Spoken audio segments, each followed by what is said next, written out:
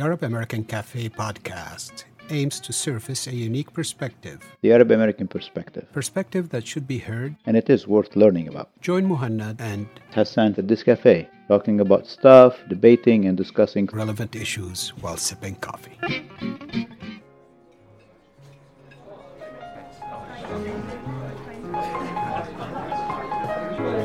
لك واحدة من الأسئلة اللي عم ينسأل كتير، وأنا شخصياً انسألت هالسؤال، إنه شو البوسيبل سايد إفكت، الأعراض الجانبية، وشو احتمال هالشي يصير. على ما يبدو إنه حسب ما عم ينحكى هلا، لأنه البيبرز اللي النهائية الفاينل بيبر اللي عن الستاديز اللي صارت اصلا ما انطبعت، ما طلعت، بس اللي فاتوا بهالتجارب اللي عملوا فالنتير وهذا، وانا بعرف ناس كانوا فالنتير بالموديرنا ستادي، عمليا اكتريتهم ما صار عندهم اي سايد افكت تذكر. يعني تقريبا 10 ل 15% من الناس اللي عملوا الفاكسين صار عندهم هيك شوية حرارة خفيفة، أحياناً بيقول لك وجع عضلي، أحياناً سيمبتومز كأنه واحد عنده هيك رشح خفيف. وهدول نفس الأعراض اللي ممكن تلاقيها بلقاح الإنفلونزا العادي اللي بناخده كل سنة. ايه بالضبط. وبظرف 12 ساعة ل 36 ساعة ماكسيموم كله بيروح. يعني الشغلة الثانية هي الوجع مطرح الانجكشن، يعني كمان لأنه هذا حيكون بالعضل، هذا شو اسمه اللقاح، فبالتالي يعني متوقع. بس بالنهاية يعني أعراض اللقاح ولا المرض يعني أكيد ويعني كلياتنا بنعرف إنه أي دواء مهما كان أمين إلا ما يكون له أعراض جانبية، بس أنت بتعمل الريسك أسسمنت، بتشوف فائدته أكثر من ضرره. وبالفعل مثل ما أنت قلت، يعني اللقاحين عندهم فعالية كبيرة وعندهم أمان، يعني سيفتي مارجن كتير كمان منيحة. هذا بيطرح يمكن سؤال تاني، وخصوصا للأسف هذا اللقاح تسيس لدرجة ما، ولما بيسمعوا أنه تطور خلال هالفترة القصيرة، في كتير عالم بيقولوا لك هذا أخذوا شورت كاتس أو سلقوه سلق مثل ما بقول. ما بعرف أنت شو رأيك بهالشيء؟ لا، أنا بتصور أنه استفادوا كتير من المعلومات اللي كانوا أوريدي بيعرفوها بخصوص الكورونا فيروسز الأخرى، اللي هن قلت لك في 4 كورونا فيروسز، هذا واحد منهم، في 2 تانيين، السارز كوفي 1 تبع تشاينا بسنة 2002، والميرس اللي صار بالسعودية بال2009. وكان في أوريدي دراسات على كيف بدهم يعملوا mRNA based فيروس فاكسين للزيكا فيروس. فيعني ما أنه والله المعلومات ما أجت من لا شيء، يعني المعلومات اجت من تاريخ من العمل على اللقاحات الأخرى وإلى آخره. فلا، كان في معرفة سابقة، والدراسات يعني إنه بالنهاية يعني لما صارت تتبعوا كل المعايير المضبوطة. يعني سمعت شغلة اليوم very interesting، إنه هل يا ترى فيك تجبر العالم ياخذوا اللقاح؟ لأنه في كتير عالم عم بيقولوا لك إنه ما مستعدين ياخذوا اللقاح. فعلى ما يبدو إنه في سابقة لهالموضوع هون بأمريكا. ببداية القرن الماضي كان في سمول بوكس، بالعربي بيسموه يمكن الجدري، ما هي؟ سمول بوكس الجدري، نعم جدري. بسنة 1915 هيك شيء، في حدا راح على الكورت حتى يعترض إنه ما فيكم تجبروني أخذ اللقاح، وما نجحت القضية، والكورت أجبر الناس إنها تاخد اللقاح. واللي كانوا عم يحكوا عن هالقصة يعني ناس مطلعين عم بيقولوا إنه في أحيان كتيرة أنت كموظف مثلا بعملك بيجبروك انك تاخد اللقاح. نحن بنشتغل بالمستشفيات وما عندنا تشويس، لازم ناخد الفلو فاكسين. في محلات بالمدارس مثلا، تلاميذ المدرسة قبل ما تبلش السنة الدراسية لازم يورجوا انه اخذوا لقاحات حتى يدخلوهم على المدرسة، الا اذا كان في سبب يعني كتير مقنع انه ما ياخد الواحد اللقاح، لازم يكون عنده عذر. فبالتالي انه في كتير محلات ممكن تجبر الانسان انت بطريقة مباشرة او غير مباشرة. واحدة من شركات الطيران هذيك اليوم قالت انه نحن ما بناخد اي أي راكب إذا ما كان عنده لقاح. ففي هالسؤال يعني اللي بكرة بالمستقبل لا شك إنه حيصير أوضح لنا الجواب تبعه. هلا بس أنا بدي أسألك لك أنت بحكم وضعك وشغلك بتعرف أنت وين أيمتى حنقدر ناخد هالفاكسين؟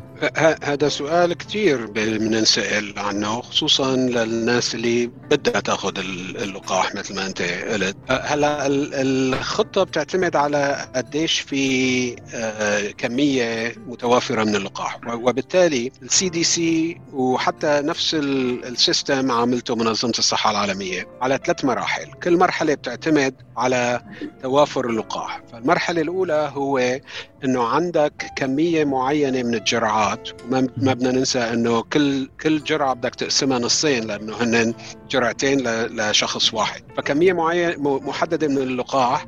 وبالتالي الناس اللي مخصصين كبرايورتي لأنه يتلقحوا هن العاملين في المستشفيات، يعني الأطباء، الممرضات، كل حدا بيشتغل ومعرض ينصاب بالفيروس لأنه عم بيشوف مرضى. هدول أول ناس راح ياخدوا اللقاح. الفئة الثانية اللي امبارح الCDC بالتحديد حددتها، وكان في شوية controversy على أنه إذا لازم يكونوا من البرايورتي ولا لا، هنن النزلاء باللونج تيرم كير فاسيليتيز. اللونج تيرم كير فاسيليتيز هنن مرضى معظمهم كبار بالسن بس عندهم أمراض مزمنة، وبالتالي بيكونوا مثل بمأوى أو nursing home. فهدول أول 2 مشمولين بالمرحلة الأولى، أول جروبين يعني أول فئتين. المرحلة الثانية اللي هي بتقول إنه صار عندك كمية أكثر من الفاكسين بس لسه ما متوافرة لكل الناس. هالمرحلة عم بيخصصوها للي بيسمون الاسنشال وركرز، أي حدا بيشتغل بالمجال العام، يعني الشرطة، الإسعاف، اللي بيشتغلوا بالسجون، اللي بيشتغلوا بالمطاعم، اللي بيشتغلوا بمؤسسة المياه، اللي بيشتغلوا، كل هدول الاسنشال وركرز راح يكونوا مشمولين هون، بالإضافة للي عمرهم فوق 65 سنة. هدول معظمهم راح يقدروا يحصلوا على لقاح من التشين فارماسيز مثل CVS ورايت ايد والى اخره.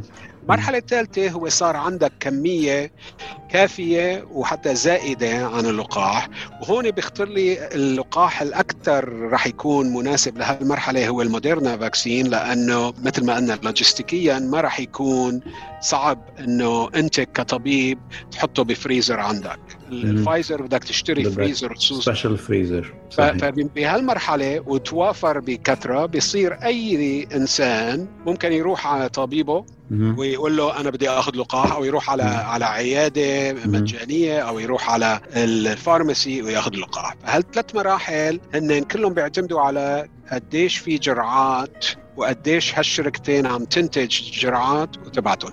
كل مرحلة خصوصا المراحل الأولى، هلا أول مرحلة عم بيقولوا إنه في حوالي 30 مليون جرعة. هال 30 مليون جرعة إذا قسمتهم بالنص يعني 30 مليون رح تكفي بس 15 مليون شخص. صحيح. وبالتالي رح يكون في مو صراع، بس رح يكون في كتير طريقة معينة بأنه مين ياخده ومين ما ياخده، وممكن هالشي يعني ما ينبسطوا كتير عالم، وخصوصا العالم اللي بدها اياه اليوم قبل بكرة. هل هي عاطين هن يعني صلاحيات للستيت لتقرر بكل ولاية كيف لازم يصير؟ اللي سمعته أنا إنه السيتي is planning إنه يستعملوا أي available parking space، حتى الفوتبول ستاديوم، حتى الكازينو، حتى الكونفنشن سنتر، وإنه إذا بدهم يلقحوا 700,000 شخص يعني مفروض بالنهار يعملوا فاكسينيشن ل 5,000 شخص بالنهار الواحد، وبيخلصوا بعد 3 شهور إذا بلشوا بالنهار 5,000 شخص. يعني it's a Herculean effort. طبعا وهذا مو بس السيتي، يعني كل health department هلا حاليا، يعني الشيء اللي نحن مثلا هلا عم نستناه كالhealth department، عم نستنى خطة الولاية. بناء على خطة الولاية في دور معين مديرية الصحة بكل، إن كان بالسيتي ولا بالكاونتي، بكل منقطعة في دور معين بكل مرحلة من هالمراحل. المرحلة اللي أنت عم تحكي عليها هي بدها تكون مرحلة ثانية أو مرحلة ثالثة، اللي هي مديرية الصحة رح تعمل شيء اسمه mass vaccination. هذا الشيء عمل أيام ال H1N1. أنا أيام ال H1N1 أنا كنت مدير الصحة بالمقاطعة. مثل ما قلت نعمل ويكند، ناخد مدرسة كاملة يجوا يعني assembly line، يجوا رأسا ياخد لقاح وكذا. هلا ليش هالشيء بالمرحلة الثانية يمكن أو الثالثة؟ لأنه أجان بدك توافر اللقاح. والشيء الثاني إنه إذا أنت معتمد على الفايزر فاكسين اللي هو مدته بس 6 ساعات، بس ما عملت له ريكونستيتيوشن، ما فيك تعمله بهالمراحل. هي كمان الشغله الثانيه اللي كنا عم نقولها earlier انه الواحد لازم ياخذ جرعتين من اللقاح. يعني عمليا انه اذا سكان الكره الارضيه 7 ملايين و7 بليون ونص، بدك حوالي شي 15 بليون جرعه، وإنتاج هدول بحد ذاته يعني عملية كتير معقدة وتايم كونسومينج وحتاخد وقت لحتى تصير. وبعدين اللوجيستكس، يعني أنت متخيل إنه والله مثلا أوكي الإنسان أخذ أول دوز وبعد 4 أسابيع مفروض ياخد ثاني دوز، بس بعد 4 أسابيع ما كانت الدوز متوفرة، أو هو ما كان قادر يروح، أو يعني أو اختفى exactly. هذا شيء عم نحطه ضمن الخطة انه كيف تم على تواصل معه، لانه في الفايزر بدك تعطيه ثاني دوز بعد 21 يوم، الموديرنا بعد 28 يوم. وخلال هالفترة مو بس بدك تضل على اتصال معه لتراقب اي شيء صار معه، واثنين لحتى تضمن انه يجي للجرعة الثانية، والا بيكون ما استفدت ولا شيء اذا ما اجى. مزبوط. هلا ليك في سؤال انه في واحد ينقي اي فاكسين بده؟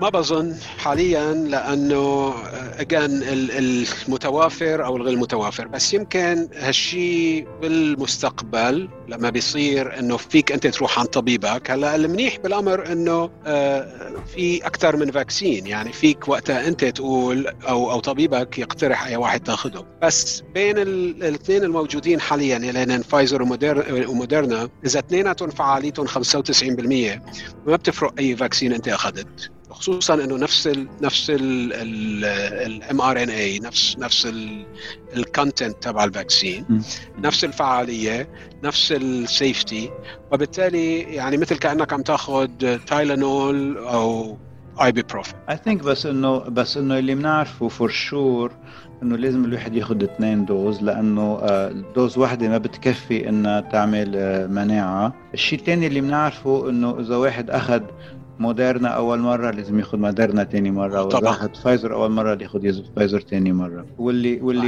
واللي نعرفه لحديت هلا انه ما حدا حيضطر يدفع ثمن الفاكسين. الاوبريشن وورب سبيد يلي هي حطوا فيها كتير، الدولة حطت فيها كتير مصاري.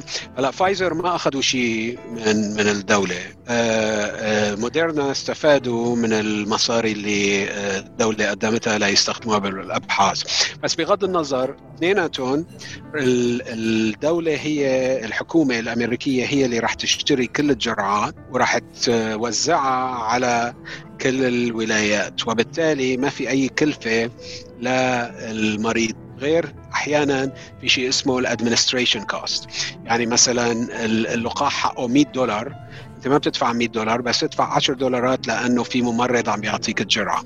بس هالشيء مو أنت بتدفعه، هالشيء الانشورنس كمباني تبعك بتدفعه. وإذا ما عنده انشورنس ما حدا بيدفعه. هلا ليك الشيء اللي ما كتير ناس عم يحكوا فيه، بس أنا بتقديري إنه حيكون واقع الحال هو حنضطر نضل نلبس ماسك for a while، لأنه الفاكسين هو نوع من أنواع الوقاية من المرض، مش هو الحل السحري الوحيد. لأنه مثل ما حكينا بالأول إنه ممكن الإنسان يكون عنده، حتى لو كان عنده الفاكسين، حتى لو كان أخذ اللقاح، ممكن برضو يستل يحمل المرض بالupper airways تبعينه بالنوز، وممكن يعطيه لحدا تاني.